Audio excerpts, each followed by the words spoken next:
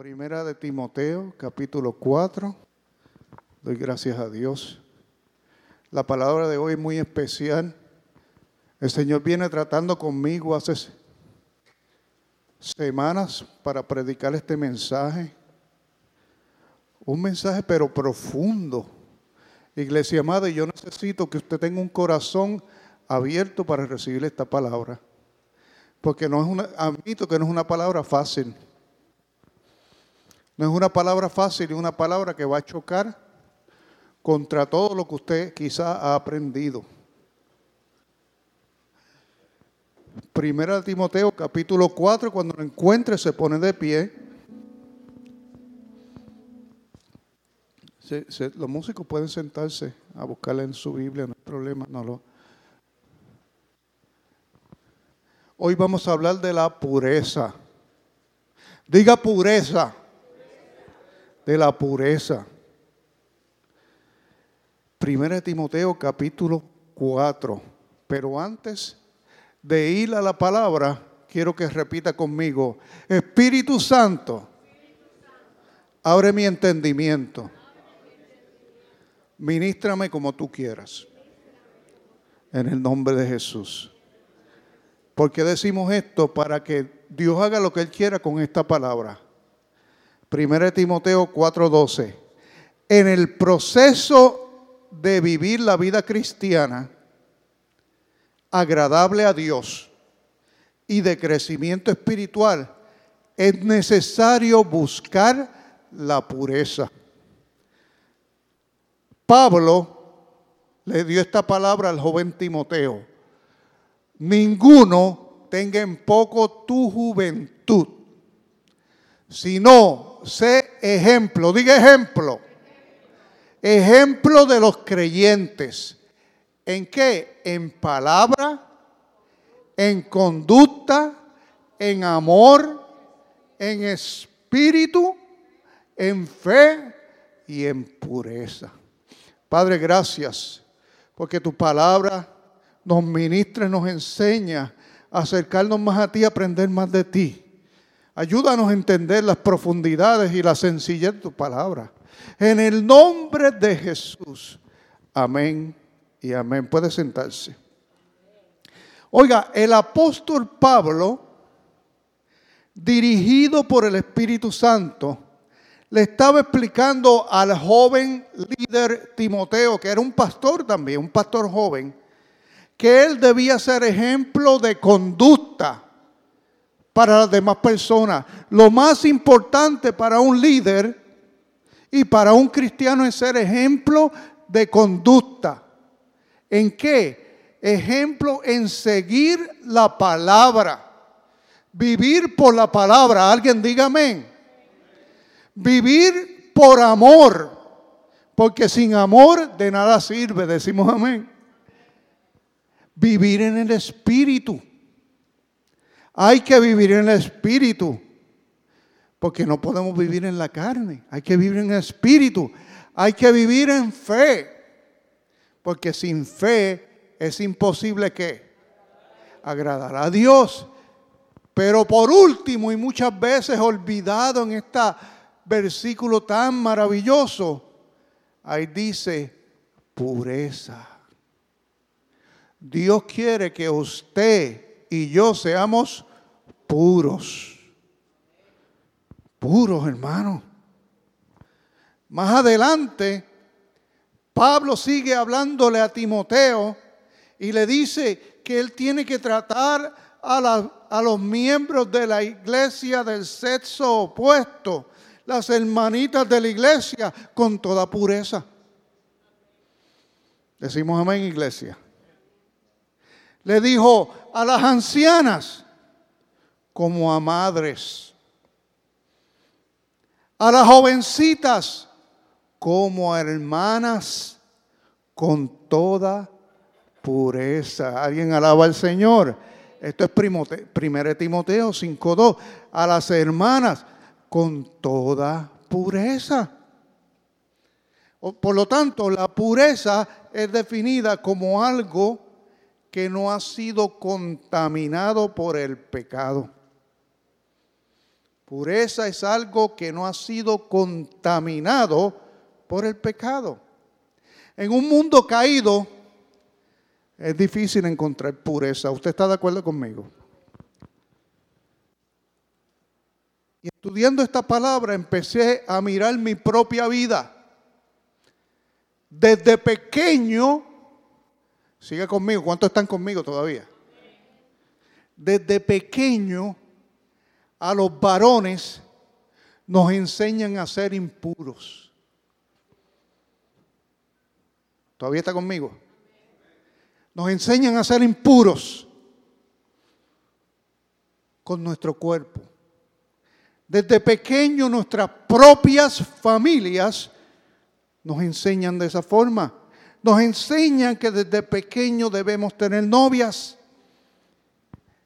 Y nos dicen que debemos siquiera, si es posible, tener relaciones múltiples. Recuerdo mis tíos llegando, tíos y gente que hacía tiempo yo no veía, me decían, nene, ¿cuántas novias tienes? A usted nunca le preguntaron eso, hermano Héctor. ¿Cuántas novias tú tienes? Eso era natural.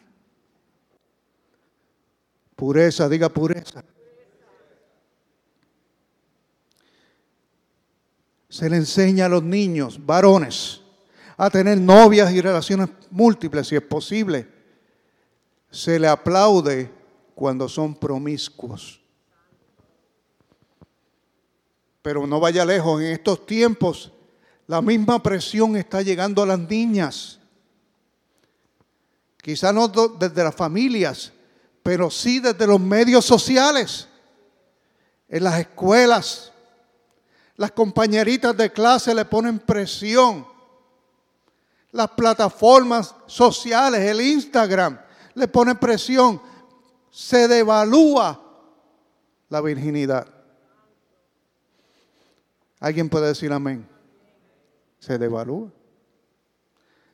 Se burlan de aquellos que son vírgenes. Pero yo te digo en esta tarde por la palabra del Señor, no bloquees esta palabra que te estoy diciendo porque es importante. No hay nada más íntimo y más hermoso que una persona tenga. Todos. No hay nada más íntimo y más hermoso que usted y yo tengamos que nuestra propia intimidad. La intimidad de cada uno de nosotros es única y no debe compartirse sino con otra persona en la cual vamos a compartir el resto de nuestras vidas. ¿Alguien dice amén? Esa intimidad hacia otra persona es quitar los límites totales y mostrarse uno tal y como es. Y eso no es cualquier cosa. Ni eso es para cualquier mujer o cualquier hombre. ¿Alguien puede decir amén? ¿Cómo yo le voy a enseñar todo a cualquiera? La Biblia dice que es para uno. Para uno. ¿Alguien puede decir para uno? Es para uno. Es para una. Por eso dijo Dios en Génesis 2:24. Por tanto dejará el hombre a su padre y su madre y se unirá a su mujer y serán una sola carne. Y después dice, y brincamos a veces este versículo y no le damos importancia al 25. Y estaban ambos desnudos, Adán y su mujer, y no se avergonzaban. ¿Por qué? Porque compartían una intimidad en la cual era lícita para ellos dos. ¿Alguien está entendiendo lo que estamos hablando? Para ellos dos era lícito, por lo tanto no había vergüenza. Pero hoy en día usted prende una película, se sienta en la sala con su familia a ver una película de Hollywood, supuestamente PG, y en menos de 10 minutos el protagonista ya está en la cama fornicando con otra mujer.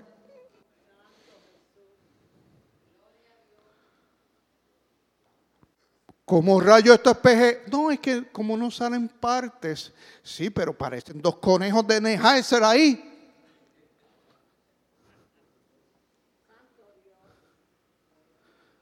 No tiene que salir ninguna parte para yo saber qué es lo que está pasando ahí.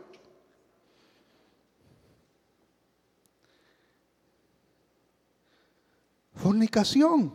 La gente no puede vivir sin fornicar. El héroe de la película no puede estar sin fornicar con todo el tiempo.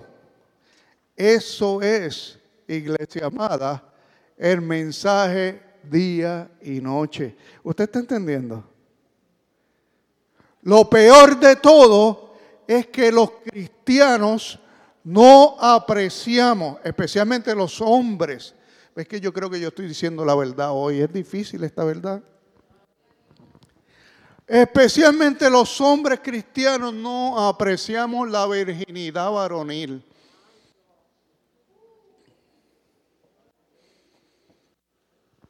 Todavía alabamos a Dios. Como un acto de pureza. Antes nos decían los hombres tienen que ser machos. Hay que probar. Pero Dios no dice nada de eso en este libro. Yo estoy convencido que aquel hombre que espera por la mujer de su vida será feliz y que su intimidad será la más preciosa y la más sabrosa de la historia. Y aquellos que no pudimos esperar, tenemos que enfrentar muchos problemas. ¿Usted está entendiendo, iglesia amada?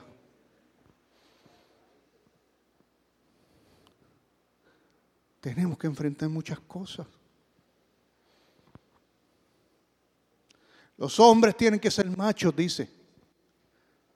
La intimidad del hombre, dice la sociedad, no vale nada. No vale nada. No vale nada. Los hombres somos promiscuos. Cualquier mujer nos mueve y ya el hombre está para adelante. Nos pasa una escoba con peluca por el lado y ya al hombre se le sale el cuello. ¿Qué le pasa a los hombres? No valoran su intimidad. Se le entregan a cualquiera.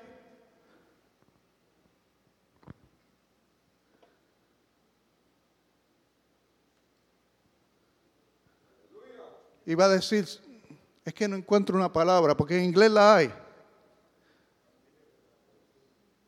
Allá en mi país hay una palabra, pero no sé qué me va a entender. ¿Ah? Porque como el que decía, somos cachondos. O sea, somos flejes, ¿qué nos pasa? Somos promiscuos. Los hombres nos enseñan a ser promiscuos. No aprendimos a valorar nuestra intimidad y a buscar la pureza. El don de Dios. Entonces la mujer que se siente atraída hacia un hombre viene y se acerca y nos toca como si fuera un canto de pan en la vitrina que cualquiera puede tocar, confiando que como somos fáciles, seguramente diremos que sí. Ay, ay, ay. Diga, uy, uy, uy. 1 Corintios 6:16 dice así. ¿O no sabéis que el que se une con una ramera es un cuerpo con ella? Ay, ponlo ahí en la pantalla. 1 Corintios 6:16. El que se une con una ramera es un cuerpo con ella. Los dos serán una sola carne. ¿Usted está viendo? Cuando un hombre se acuesta con una mujer que no es su esposa, ¿sabe lo que sucede? un intercambio de demonios. El hombre agarra los demonios de ella y ella agarra los demonios de él. Salen más impichonados que al principio.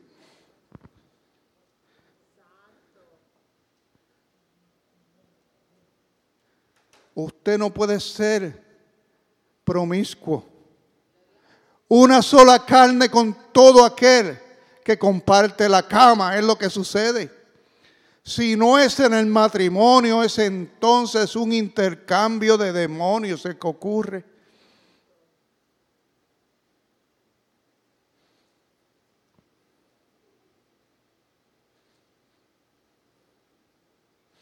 Primera de Corintios 6:18. Le dije que este mensaje estaba fuertecito. Pureza. Agárrese bien, póngase el seatbelt. 1 Corintios 6:18. Huid de la fornicación, dice el Señor. Cualquier otro pecado que el hombre cometa está fuera del cuerpo. Mas el que fornica contra su propio cuerpo peca. Usted está viendo, iglesia. El que fornica contra su propio cuerpo peca.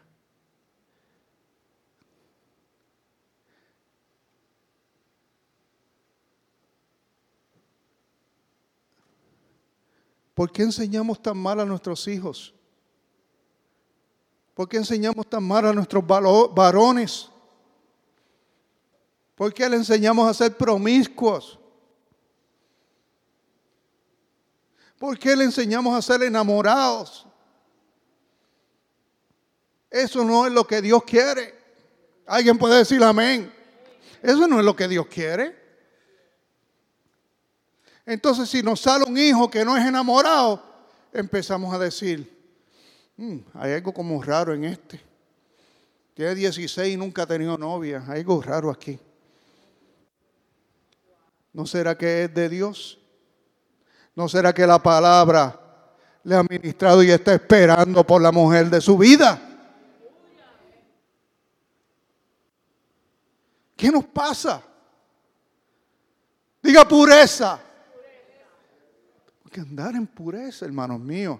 Tenemos que enseñarle a nuestros hijos pureza.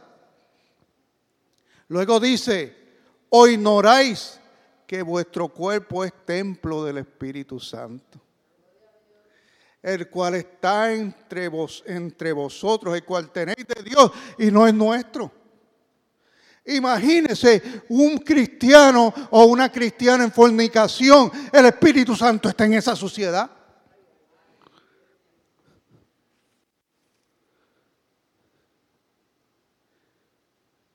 Pureza.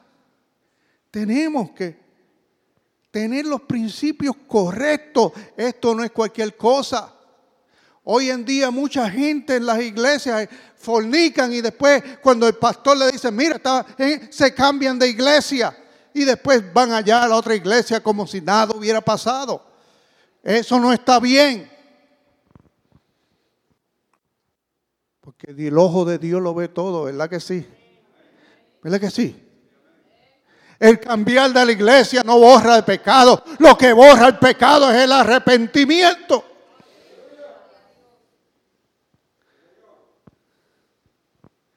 Nuestro cuerpo es de Dios. Y usted y yo somos protectores de nuestra intimidad, hermano. ¿Cómo alguien que no sea mi amada esposa me va a venir a tocar a mí? Yo soy de ella y ella es mía. Mi intimidad le pertenece a ella y su intimidad me pertenece a mí.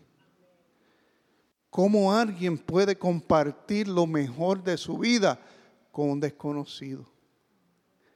No lo entiendo. Pero antes no lo tenía claro. Si usted no lo tiene claro, no lo tenía claro, hoy es el día de entender la palabra de Dios. Alguien dice amén. A Dios no le agrada. Y te voy a decir algo. Yo sé que a muchos nos enseñaron mal. Pero si nosotros enderezamos nuestro camino y esperamos en Dios, Dios nos va a recompensar. Alguien alaba al Señor. Dios nos va a bendecir con un monumento de mujer o de hombre que nos va a hacer felices. Y a su nombre, iglesia. No hay que estarse arrastrando por ahí. Como conejitos. No, deje eso. Cuando no educamos bien a nuestros hijos en los principios bíblicos de la pureza, no los estamos ayudando. Háblele a sus hijos de la pureza. Y aunque sean ya estudiantes universitarios o en la high school, háblele de la pureza. Le voy a decir más. Algunos me dirán anticuado, pero yo voy por la palabra de Dios. ¿Está listo? Haga así para que salga el cerumen. Haga así para que escuche bien lo que le voy a decir. La hijita tuya teenager o el hijito tuyo teenager no necesita novia. ¿No necesita novia? ¿Para qué? Ni novio, ¿para qué? ¿Para qué necesita novio? ¿Para practicar qué? Dígame el propósito de tener novio, dígame. A menos que se vayan a casar. El noviazgo es para casarse, no para pasar el rato. Alguien alaba a Dios. Mi hijo empezó su noviazgo. ¿A qué edad ustedes empezaron su noviazgo? Como a los 15. ¿Y cuántos años estuvieron de novio? ¿Cuánto? Santo, no te metas en problemas, mijo. Déjame cambiar. Ustedes tuvieron bastante tiempo de novio y se casaron. Pues siempre sabían que se iban a casar. Se iban a casar y tienen un matrimonio precioso. Precioso, hermano. De verdad que sí. Ellos son un ejemplo para mí. Para mí son un ejemplo. Pero ¿para qué una muchachita de 13 años quiere tener un novio? ¿Para qué? ¿Quiere que la soben, ¿Qué quiere? ¿Qué es lo que quiere practicar? No, dígame, explíqueme, porque yo no entiendo eso. El muchachito, ¿para qué quiere? ¿Qué quiere hacer? ¿Quiere calentarse? Que me avise que le compramos un heater o algo así, para que se caliente allí con el heater. Los padres tenemos que abrir nuestros ojos. El noviazgo es para casarse. ¿Tú te vas a casar con él? No, es que... No, pues entonces, tranquilo, Bobby, tranquilo. Tranquilo, vete a brillar los zapatos o a hacer... Vete. ¿Quieres un trabajito de verano, mijo? Vete. Te voy a mandar a Chirroquia con el hermano de David, que tiene las hormonas revolcadas. No, hermano. Tenga claro, no se deje llevar por la doctrina y las costumbres del mundo. ¿Alguien puede decir amén en esta casa? Eso de tener novia. No, hombre, ¿para qué? ¿Te vas a casar? Sí. Pues mira, vamos. Y noviazgo, y me los trae a la oficina para asesorarlos y todo. Sí, seguro que sí. Y los asesoramos, y los bendecimos, y que hagan su compromiso.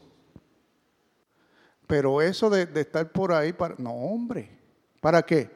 Él para casarse. ¿Alguien alaba a Dios? Es que yo no sé, quizás, bueno, a lo mejor algún día. ¿Qué es eso? ¿Qué es eso? Eso no está aquí. El noviazgo es para casarse. Para casarse. Si no, es una pérdida de tiempo. Alguien alaba a Dios. Por lo tanto, hermanos míos, sigamos la palabra. No se equivoque el pueblo. Y alguien puede decir, mira, ese pastor es muy anticuado. Pues entonces la palabra de Dios es anticuada. Y no se equivoque nadie. Porque la fornicación no es el único pecado que le importa a Dios. Porque pecado es pecado. Y cuando usted juzga al fornicario, también es pecado. ¿Usted sabía eso? Juzgar al fornicario es pecado también. Y ambos son pecados. La indiferencia y el ignorar a alguien que está en pecado también es pecado. El murmurar del que está en pecado también es pecado. Y el mentir tiene el mismo efecto pecaminoso. Así que mejor es orar. Mejor es vivir por la palabra. El Señor me decía que murmurar llama inmundo a lo que yo he limpiado. Así que cuidado con estas cosas. En esta temporada, y voy terminando, debemos esforzarnos por desarrollar pureza en nuestras vidas. Santidad, que es producto de un corazón limpio y obediente. Corazón limpio y obediente. E integridad en toda nuestra conducta. Decimos amén, iglesia. Póngase de pie, vamos a dejarlo hasta aquí.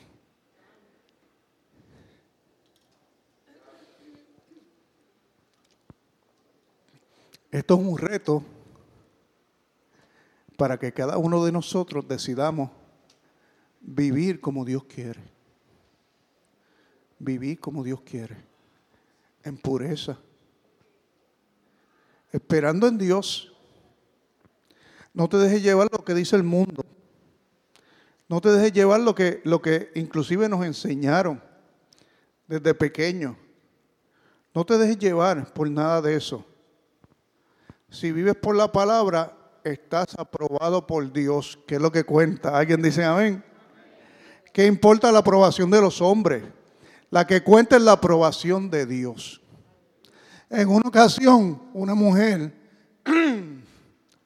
estaba en la misma iglesia haciendo acercamientos a mi persona. Fue hace muchos años, yo era mucho más joven. Y ella siempre buscaba que yo estuviera solo para pegarse a mí y hasta se atrevía a tocarme. Y yo le decía, ¿qué le pasa a esta? Y de tanto rechazar, ya cuando yo la veía por un lado, yo me iba por otro. Y ya yo avisé a los hermanos para que me echaran esa persona, me la sacaran de... Y en un momento yo le dije a la hermana que se tenía que ir de la iglesia. Entonces ella vino y me envió un email y dijo que yo era un homosexual.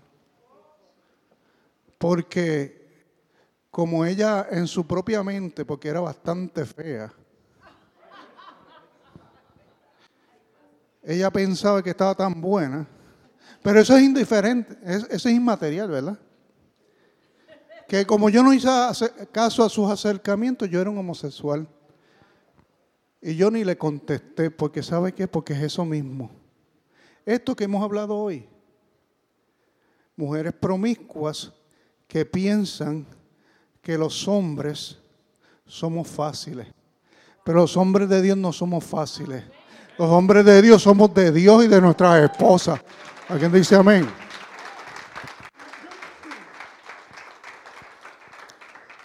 Y me parte el corazón a mí, y sé que le parte el corazón a Dios, cada vez que un varón que ha sido limpiado por la sangre de Cristo, o una dama que ha sido limpiada por la sangre de Cristo, cae en fornicación. Por lo tanto, ¿qué tal si paramos esto de una vez? Con la sana doctrina predicada en este día. Vivamos en pureza, levante una mano al cielo. Padre, en el nombre de Jesús, queremos tres cosas. Queremos pureza, queremos santidad, queremos integridad.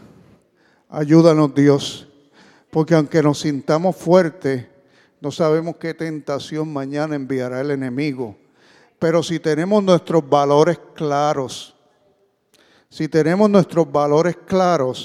usted nos va a ayudar a vencer la tentación. Te damos gracias, Dios, Fortalece a cada uno de los aquí presentes. En el nombre del Padre, del Hijo y del Espíritu Santo. Amén y amén.